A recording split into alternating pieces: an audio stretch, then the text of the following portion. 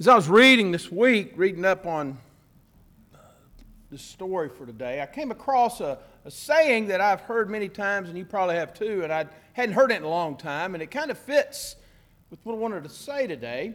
It's that saying that when you're pointing a finger at someone else or at something else, that three fingers are pointing back at you. Have y'all heard that before? Yes. Thank you, Chris. There's a good yes, right? Yeah, you know what that means. You know, you cast aspersions this way, well, three of them need to come back at yourself. I think where that saying was in the context was in that story when Jesus is talking about to dig out the log of your own eye before you go to try to get the speck out of somebody else's. But I do think that saying could speak to this parable today, because very often this parable has been used to point that way, and Jesus does point that way, but also I think, and I'd like to work it in a little bit, that maybe that parable can point back at us as well. This is the fourth week I've been in Matthew, and every week has been a parable. A parable, a common story that people of the day would readily understand, but Jesus always would throw a twist in it, a twist that would call on the folks to think, to act differently. Today is no exception. Beginning with chapter 21 that we're still in, Jesus is increasingly hostile and increasingly fighting with the religious leaders, the Jewish religious leaders. He had come into Jerusalem on a donkey where everyone was praising him. He went into the temple right away and turned over the tables and called out the leaders, saying, "This, y'all made this into a den of robbers." Then right after that was the story that we read last week about the parable of the two sons, where in effect Jesus calls out the religious leaders because they weren't following in the will of God. And then we get this story today, and I'd like to breeze through it a little bit, pointing the finger and then turning the parable around. Starts off, there was a landowner. He planted a vineyard. He built a hedge around it. Then he built a watchtower, a tower to guard in case enemies might come. Pretty good landowner to do that. And then it says that he leased it out to tenants. The tenants would come and care for the vineyard, and then at the end of the season, the landowner would expect a good piece of that to come back to him as rent. And the people of that day understood that, because that was a very common practice. We can understand that too. Well, at the end of the season, it says that he sent the slaves to the tenants to collect his portion of the produce. But then, and here's where things get kind of squirrely, the tenants, they grabbed the slaves. It says they beat one, killed another, and stoned another. Well, then the landowner sends even more slaves after that, and they do the same thing to those guys. And finally, the landowner says, "Well, I'm going to send my son." And the text says that he's saying that they will respect my son.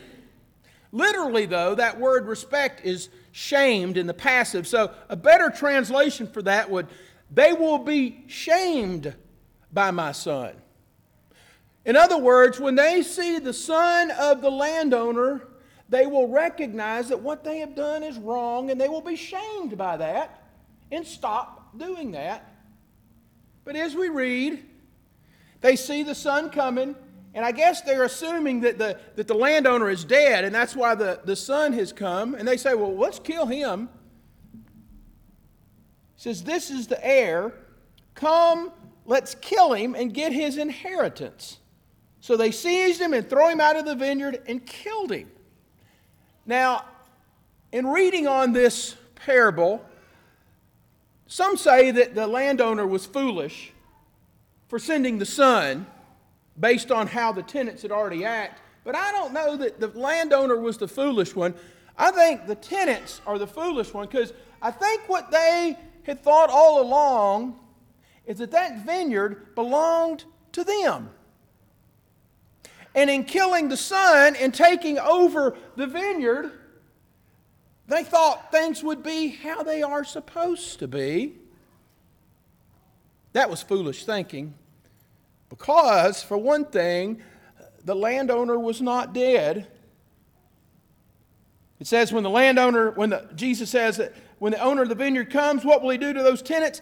And I hadn't noticed this part before, but it says that the religious leaders answer this. And they say, well, they're going to put those guys to a miserable death. And they're going to lease the vineyard to tenants who will give him the produce at the harvest time. The religious leaders say that, ironically, but they don't know it yet, but Jesus is talking about them.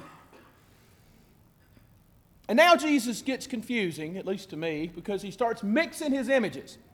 He's gone from talking about the vineyard and the harvest and the tenants, and now he quotes from Psalm 118 and says that the stone that the builders rejected has become the cornerstone. In the parable, it was the son that was rejected. Now Jesus is quoting from Psalm 118 about the stone being rejected, but that stone will become the cornerstone. The cornerstone, the foundation piece that is laid, and then the building is built around that. He's talking about himself. They didn't know that at the time. This was the Lord's doing. It's amazing in our eyes. And then he goes and mixes the images again. He says, the kingdom of God will be taken away from you, you religious leaders, and given to a people that produces the fruit of the kingdom. And here's where he mixes things. He's talking about that parable, the images of the parable. Now he goes back to the stone. The one who falls on this stone will be broken in pieces. It will crush anyone on whom it falls. Then the chief priests and the Pharisees realize that Jesus is talking about them, but they don't do anything because, see, the crowds thought Jesus was a prophet, so they couldn't do anything yet. They will. That's the parable. Now here's how it is interpreted. The landowner is God. The vineyard is the people of Israel. And in the Old Testament, Israel is often portrayed as a vineyard. God is the landowner. Israel is the vineyard. And the tenants of the vineyard are the people of Israel, or the religious leaders of Israel. And when the slaves come, the slaves represent God's prophets that come and call the people to faithfulness, to take care of the poor and the needy and the orphan among you, to stop being greedy, to quit cheating on the scales of justice. The prophets come and say that to the leaders, the religious and the political leaders, and the leaders snuff out these prophets. And finally, the very son of the landowner comes, and they kill him too. But then, that stone that was rejected becomes the cornerstone, the foundation stone. Jesus is talking about resurrection there. Now, very often, how this story is pointed out is that Jesus is talking about Israel. That God has rejected Israel as God's chosen people, and now he's going to look for a new people, the Gentiles. Now that interpretation has flown throughout Christian history, and it's been used to condemn Jewish people as Christ killers and to justify the murder, the ghettoing of Jewish people for centuries. I think that's a total misreading because, for one thing, Jesus was a Jew. I think what Jesus is doing here is pointing out the evil of the leaders. Those who had been entrusted by God to lead and to care for the vineyard have abused their authority. And they've used their power in terrible ways. And the reason why they do that is because they think they are the ones in charge. Now, that's how that parable is interpreted. And I think that's a good interpretation. But really all that does is point at something from 2,000 years ago. I want to retell the story a little bit with three fingers pointing back at least to me. God is the landowner. The vineyard is life itself, whether that's the created earth, whether that is us as people, and the lives we live, and the blessings that come in life. That is the vineyard. That is God's intention, that all of creation will be blessed and one. We are the tenants. We are called to care for the life, the blessings, the vineyard that God has put us in. But then things come along to call us to new faithfulness. Perhaps it is the prophets of the Old Testament, like Micah, who talks about I always forget the triple, there's three of them, to speak humbly, walk gently, and something kindness with God, something like that. In other words, to live in a new way. But we put that aside. Or we embrace that Jesus is Lord and that He died on the cross and that we're going to get to go to heaven now. But then we kind of set aside the part where Jesus says, if you want to follow me, you need to deny yourself and take up a cross and follow me. And we find ways to step around that. Why? Because my life belongs to me. It is mine, and I can do with it whatever I want. You know what we're saying when we say those things? We're being the tenant who thinks that they are the owner of the vineyard. And we're not. God is the owner of the vineyard, and that vineyard is our whole life. And God keeps calling us and calling us and calling us. And while we may not kill people, we reject it because it is hard to hear and we don't want to do it. Well, I don't want to do it because my life is mine. However, every week I've tried to lift up in these parables that those parables really aren't about how the title suggests. For instance, the parable of the laborers in the vineyard. That story was not about the laborers. That story was about the God who owns the vineyard and cares for all the people who have come to work for Him. It's the parable of the generous God. This parable, I think, is the parable of the landowner who continues to call.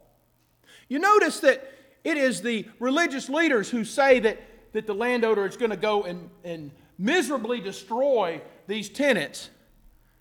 Jesus never says that. Instead, what Jesus says is, okay, if you're not going to do that, I'm going to call a people. Here's what it says.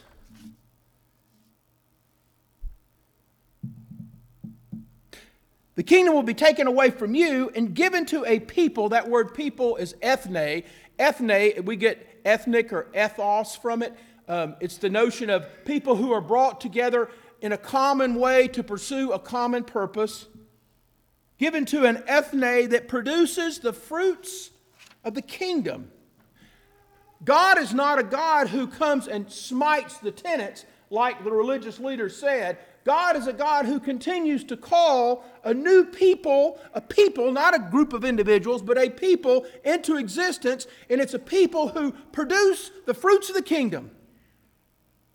What are those fruits? How do we produce the fruits of the kingdom? I think it would help if we all explored our own lives and how we might live out loving God and loving others. The fruits of the Spirit are love, joy, peace, patience, kindness, goodness, gentleness, faithfulness, and self-control. Maybe we can grab a hold of a few of those and seek to live those in our lives more faithfully. This week I was by myself because my kids were out of town and Beth was out of town, and that just means I usually read way too much. So I did. I read way too much this week, especially on the tragedy in Las Vegas. I remember Monday I'd gotten up and I had... While I was eating my cereal, I was reading the paper on my computer. And then I got in my car and started driving to Lexington to go visit Luann Mitchell. And on the drive, I was listening to the news on the radio, and it kept playing. Well, first, before I got in the car, there were like 20-some people who had been killed. By the time I got to Luann's, it'd been up to 50, and then it would grow even more. And of course, in the newscast, and I'm sure you saw it or heard it, the sounds of gunshots, gunfire, rapid, screaming, yelling, death. But then I was reminded eventually of something that I read somewhere, or somebody told me a while back, and I put this on Facebook, and actually some of y'all actually like that one. Mr. Rogers had said this when he was around, that y'all know Mr. Rogers. Well, all of us older people do. Emily, your grandmother can explain Mr. Rogers to you, okay? Mr. Rogers said when he was a kid and something sad or bad or tragic would happen, and he would talk to his mom about it, and his mom would say, "Look for the helpers." So that's what I tried to do. I tried to look for the helpers. So I began to read stories of some of these people who responded. And I actually came across one article, and of course I didn't save it, and I don't remember where I read it, because like I said, I read way too much this week. But it was an article based on first responders who were at the concert, who were like off-duty police officers or former military veterans. And I was reading the story of one person who was I think he was a cop in California, but he had taken a weekend off to come to this concert. And it said when he started hearing the gunfire and noticed what it was, it said that he said that his instincts kicked in. And he went around trying to help whoever he could help. Now, I'm not saying that we are that people whose instincts kick in that way, but I think God is working on us to develop in us instincts that will kick in to help produce the fruits of the kingdom. How might that happen for you? One way that it's happening for me is there's 3 of us that are starting a reading group. We're going to read about, the first book we're going to read is something like I Was Born White. And it's to read and study and discuss on racial differences and seeking reconciliation. Now, us 3 are doing that because we sense that there's still something wrong in our community. Now, I got called out for that recently. But my hope is to try to understand how other people see things instead of just staying in my own little place. I may not always agree, but I need to hear what other people are saying. Now, some say that's just being political or whatever. I don't agree at all. I think for me, it's trying to hear what other people have to say who are different than me. To me, that's how God's going to speak, is listening to people who are different than me, not shouting amens with people who just agree with me all the time. And sometimes that's hard. Sometimes that'll get people upset at you. But to me, that's part of denying the self. What's it going to be for you? If you're like me, there's always 3 fingers pointing back, reminding me that I've got a lot of work to do. But over all of that is God's grace and God's continuing to call us. From here, and as I will be saying Tuesday at Bill Jewett's funeral, calling us not just here, but into eternity. And for that, God, we give all thanks and praise. Amen. Now let us sing our hymn of invitation.